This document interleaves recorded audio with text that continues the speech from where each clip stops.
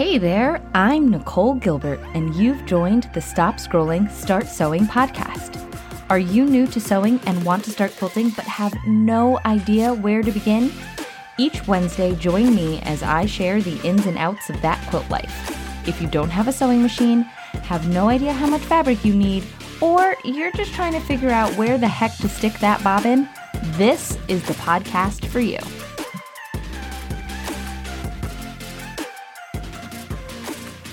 Hey folks, Nicole here. Welcome to episode 52 of the Stop Scrolling, Start Sewing podcast. Today, we are going back to the basics. You see, I was recently writing a quilt pattern, and it got me thinking about the anatomy of the quilt pattern, obviously, because I'm putting together this thing. I want to make sure I've got all the pieces, all the parts, and so I'm, checking my boxes. And I'm thinking about, what's included and what's not included and why is it not included. And so I thought that's what we should chat about here today. You guys ready? Okay, let's get sewing. So first, let's actually run through what is kind of in each quilt pattern. So I believe that... So here's the thing. I'm going to wind it back. Quilt patterns are written by several different types of quilter. And I don't mean that in regards to traditional or modern. That's not what I mean by different types. What I mean by different types of quilters is that some quilt patterns are written by fabric designers. Some are written by quilt pattern designers, like that's their thing. And then some are written by instructors like me. And so when you've got these three different groups of people who all love quilting, but they love different aspects of quilting, they're writing patterns. And while all patterns should include the same things, one, they don't. And that's not necessarily because one of those groups is better at it than another. It's because it's kind of an unregulated industry if we're really talking about it. And so there are people who really know what they're doing, and then there are people who don't. And the issue of that for our newer quilters is that sometimes you use something and you're like, oh, okay, well, this is what it is, and it's so confusing, and I'm never going to be able to do that. And it's like, dude, the best quilters would have been confused by that because that person wasn't the greatest quilt pattern writer. You see? So there's that. But also, and again, that was a little side note, when you've got those three different groups, instructors, actual just straight up pattern designers, and fabric designers, and they're all making quilt patterns, they have different intentions. So when I write my quilt patterns, the only quilt patterns I really write are for, at this point in time, I never say never, but right now, the only quilt patterns I'm interested in writing are the ones that are released for my students. So my quilt patterns, when I write them, they're intentional, meaning they are written in a way to teach somebody something or to demonstrate something. And that's how mine are written. Now, a fabric designer, one, the types of quilt patterns that they create almost always are designed that way in order to showcase the fabric that they're selling. Now, that can potentially mean that depending on the type of patterns or fabrics that they design, it could be really complicated because there's very specific techniques that highlight those fabrics, or they could be really simple because they just want to showcase the fabrics. But oftentimes, those types of designers make a lot of assumptions because for them, it's writing those patterns. Of course, they want you to enjoy it because the more you enjoy making quilts, the more stuff you buy. But their main purpose of creating that quilt pattern is to get you to buy more fabric, not necessarily to get you to quilt more. I mean, They want you to quilt more so you buy more fabric, but really the straight line thing is they want you to buy more fabric. And that's not a bad thing. I'm a fabric hoarder. I love buying me some fabric. Definitely not a bad thing, but something to keep in mind. I love Tula Pink. I love her fabric so much. I know you guys all know I'm obsessed with her. However, I'm not a huge fan of some of her quilts. Some of them are really cool. Like right now, I'm kind of obsessed with Checkmate that she just came out with for Curiouser and Curiouser. However, because she does such large focal prints, a lot of her quilt patterns include like giant 8-inch squares in the middle. And that's not really my thing because I personally like more intricate piecing. That's like my thing. So I don't gravitate towards her quilt patterns, but I do gravitate towards her fabric because there's a lot of cool things I could do with it. So we want to keep that in mind. Now, people who just design quilt patterns are usually fantastic at it. They usually have something that is their signature, something that is their jam. I think of Emily Dennis, and she is wonderful at beginner-friendly and budget-friendly quilt patterns. So right now, I think she's in the middle of doing a series of quilt patterns that are all stash busters, meaning you can use the scraps you already have on hand and make some really stinking cute quilts. So very cool. There is Lilabelle. Oh my gosh, I always mispronounce the name. However, fantastic paper piecing designer. Sorry, my brain is getting ahead of my mouth. And oh my gosh, amazing, intricate paper piecing. Prudence is on my list to complete. If you want to Google that and see, it's gorgeous. It truly is gorgeous. It's a work of art. I can't wait to see and try my hand at it. If you hear the squeaking that's going on in the background right now, I apologize. I'm going to embarrass the crud out of my husband right now, but I have a favorite chair that I use in my studio that I kind of use for everything, and he had to do a teleconference, and he sat in my chair, and now it squeaks. Do with that what you will, just saying. Anyway, so there are different viewpoints. Now, those quilt pattern designers, they all have their different jam. Now, I find that the ones that are more beginner friendly tend to have more information included in them. The ones that are a little bit more advanced, a little bit more intricate, there's a lot of assumptions. Now, pretty much every quilt pattern has some sort of assumption section, which is hilarious because if you're explaining the assumption in the quilt pattern, then you don't really need to explain the assumption. You know what I mean? But anyway, a lot of them will just assume, well, this pattern is for somebody who knows how to do this, so I'm not going to explain how to do this at all.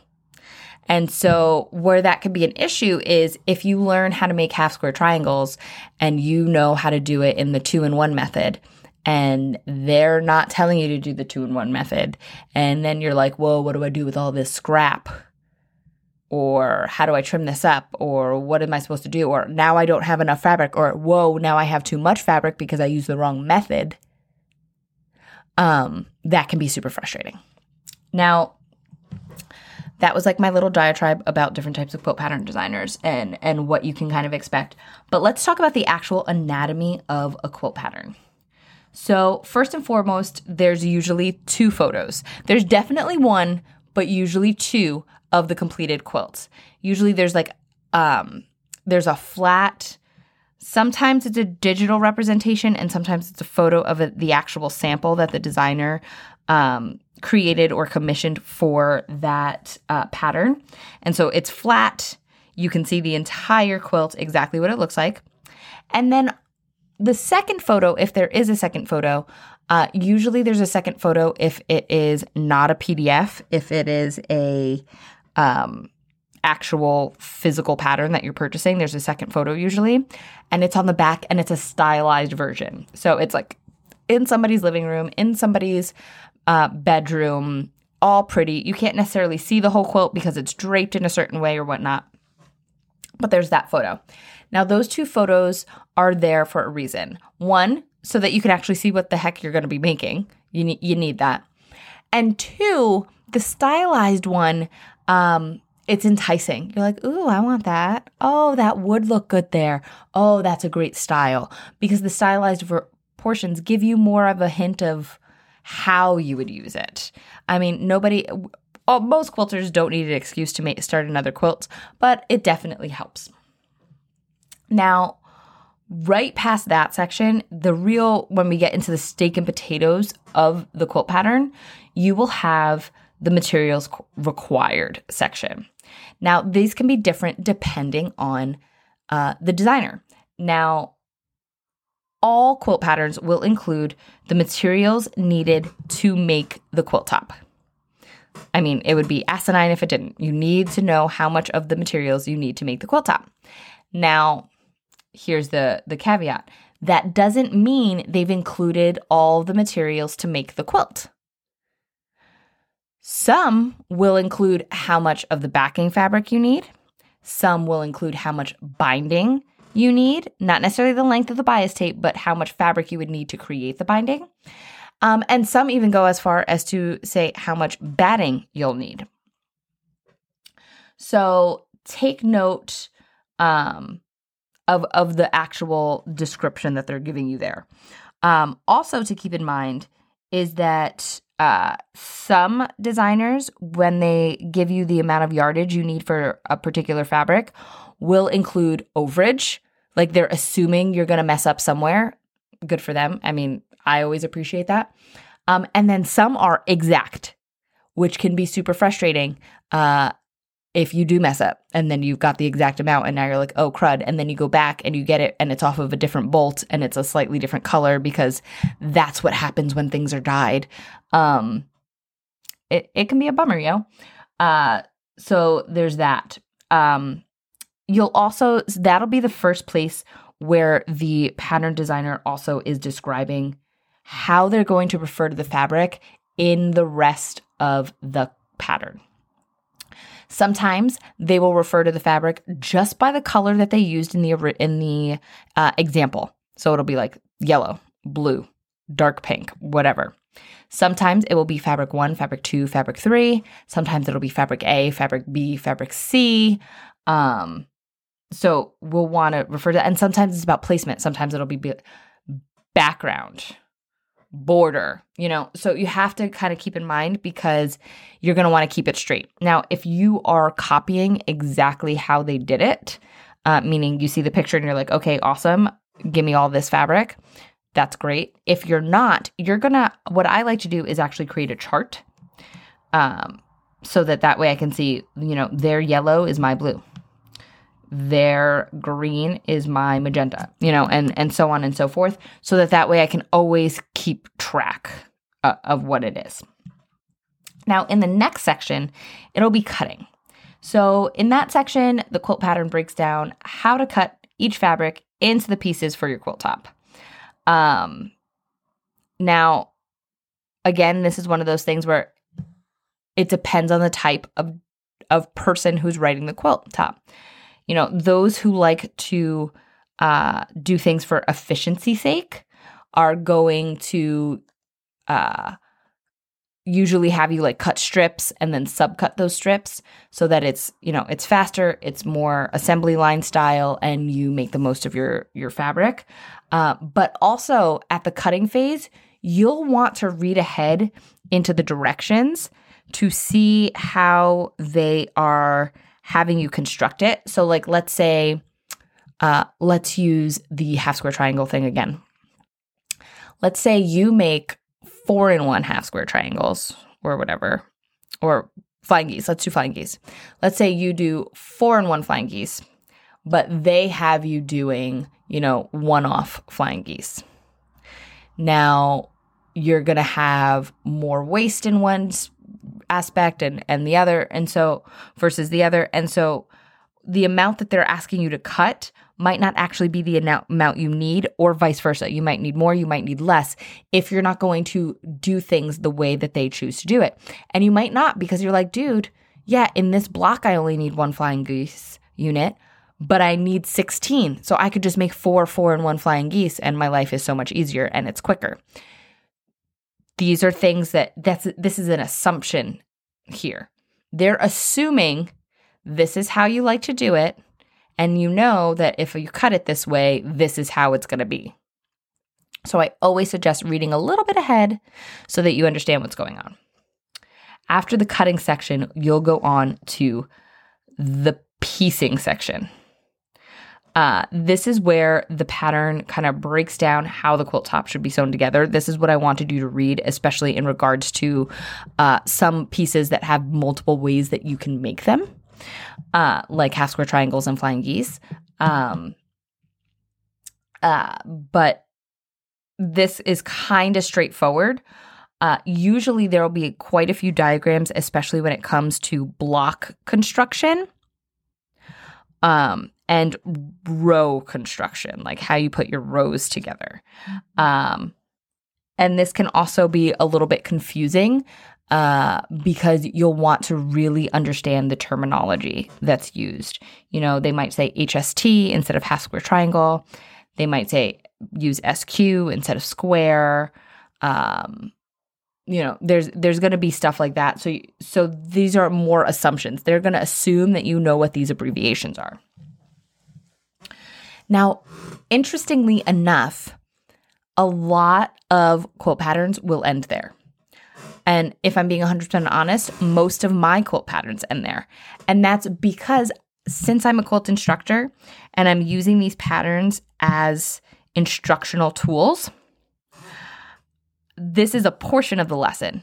I'm taking the lesson on in a different manner for the rest of the quilt process, because even though you've created the quilt, the pattern is there to help you create the quilt top. The pattern is not necessarily there to help you make a quilt. So a lot of times it will say quilt and bind as desired, and that's it. And you're like, whoa, there's like a lot more to this. And you have to kind of figure it out yourself. Some will include the methods. You know, they won't give you instructions or tell you how to do it, but they'll include the methods they used in the pictured quilt sample. So it'll be like, you know, long-armed with a pantograph by XYZ long-arm quilter. Or it will be like stitch in the ditch by 2-inch bias tape, whatever, what have you. And so it'll give you kind of what they did, but not how they did it, which could be a bummer. But like I said, I don't include that either. I do the whole as desired thing, which may be frustrating for some people. However, I don't really believe it is because, you know, the next week in our classes, now I'm going over how to quilt. And so I'm picking up where that quilt pattern left off. But some are like, you know what? Some pattern designers are like, you know what? I'm here to design the quilt top. I'm not here to help you make a whole quilt. So you should kind of know how to take those next steps. And so that's kind of where you have it with the anatomy of a quilt pattern. Now, there's usually a footer section where it says the assumptions. So again, I think every single pattern I think I've ever seen says, you know, something along the lines of assumes width of fabric is 42 inches. Just so that way when you're saying cut a strip from the width of fabric, you know, a 2-inch strip by width of fabric, they know that that's how much you're getting out of it. And then you could do the math. So if you're using a fat quarter, you're like, okay, so I actually need 2 21-inch strips for this one width of fabric strip that they're asking me to cut, you know, so you can make those kind of adjustments if you're not actually using 42-inch fabric. And then sometimes, especially the more beginner-friendly patterns, will include, you know, HST equals half square triangle, SQ equals square, almost always it tells you what the seam allowance is. So assumes a 1/4 inch or scant 1/4 inch seam allowance. These are some assumptions. Now they're not always there. The assumptions are almost always different from one another. But that's kind of what you get there. I know, guys, that was kind of a lot of information. And I feel a little rambly, but I think we're good there.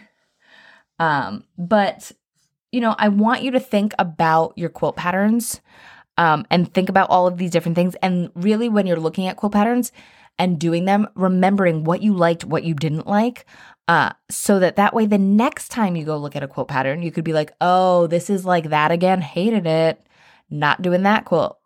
Because I want everybody, like my goal, and I feel like I've been hitting this nail with this hammer over and over and over again this year, but like joy, people, we're doing this for joy. And if you know that something is frustrating and you know that there's a way to do the same thing, but use something that's not frustrating, use something that's not frustrating, please. Yeah, like just know. And it's like a recipe. A quilt pattern is like a recipe. And different cooks do different things. When I ask my mom how to cook something, she says, I don't know. You take a little bit of this and then a pinch of that and you dump this can in and then you stir. And when it looks done, it's done. She's not a person you ask for a recipe from. At least I'm not. Because I am a person who is like, okay, I will usually, and this drives my husband crazy. I will usually follow a recipe to the T and then memorize the recipe and then start doing it kind of like my mom, if I'm being 100% honest. So I will start with the recipe, and then after 2 or 3 times that I've made that recipe, I'll start doing it like my mom. I'll be like, oh, that's about how much you need. Oh, that's about how much you need. So I give her a lot of crap, but there's that.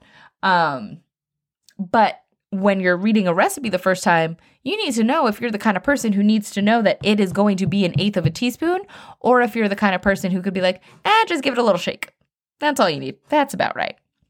And that's what you're going to learn the more you look at different quilt patterns. As long as we always keep in mind that quilt patterns are written by human beings, and human beings have different intentions, they make different assumptions, and they're not wrong. They're just different. Okay? That sound good? All right, guys. You have just completed another episode of the Stop Scrolling, Start Sewing podcast. Thank you for hanging out with me, and make sure you never miss an episode by hitting subscribe wherever you listen to podcasts. Now stop scrolling and start sewing.